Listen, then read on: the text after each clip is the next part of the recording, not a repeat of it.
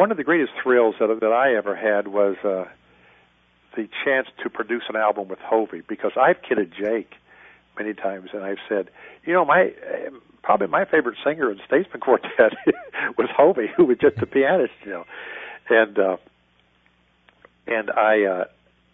So when Hovey left the Statesman, and he really wasn't doing that much, I saw him somewhere, and I said, Hovey, I'd love to do a solo album on you.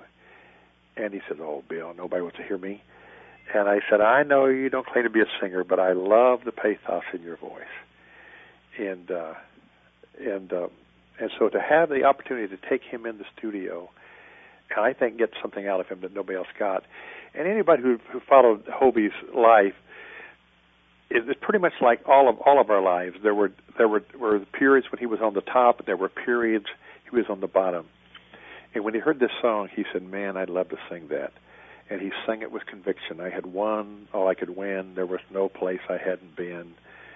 And those lines, and he said, it's not till you get to the bottom till you really find out what life is all about.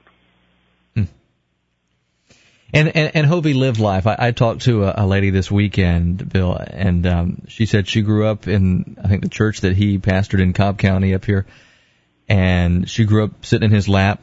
She was the only baby in the church, and he was just he was a baby person. He loved children and loved families.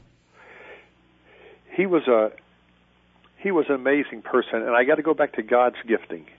I mean, to think that here this country boy came out of Greenville, South Carolina, where up until that time, and came to Atlanta, Georgia. Up until that time, most of the people who sang would do it on the weekends, but they would have to have jobs through the week. And a lot of them would work in the publishing houses, that published the songbooks.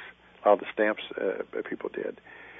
And the fact that he came along and said, there's got to be a better way to do this. I think we could sell a ticket. And I'm not saying he's the first group that ever sold a ticket, but there was a way for people who do what we do in our business to be able to make a living doing it.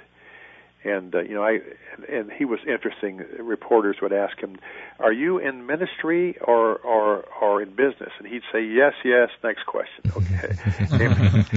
Or are you in ministry or entertainment? Yes, yes. Next question. Because he knew without good business there weren't going to be any ministry. I mean, if he couldn't pay the bills, and there were a lot of singers that started that just couldn't pay the bills, and he knew if there wasn't some good entertainment, wholesome entertainment, and joy going with it, that people wouldn't continue to support it. I think he balanced it about as well as anybody could balance it. And I made some mistakes along the way, but didn't we all? But I tell you what, he was my hero and is still my hero.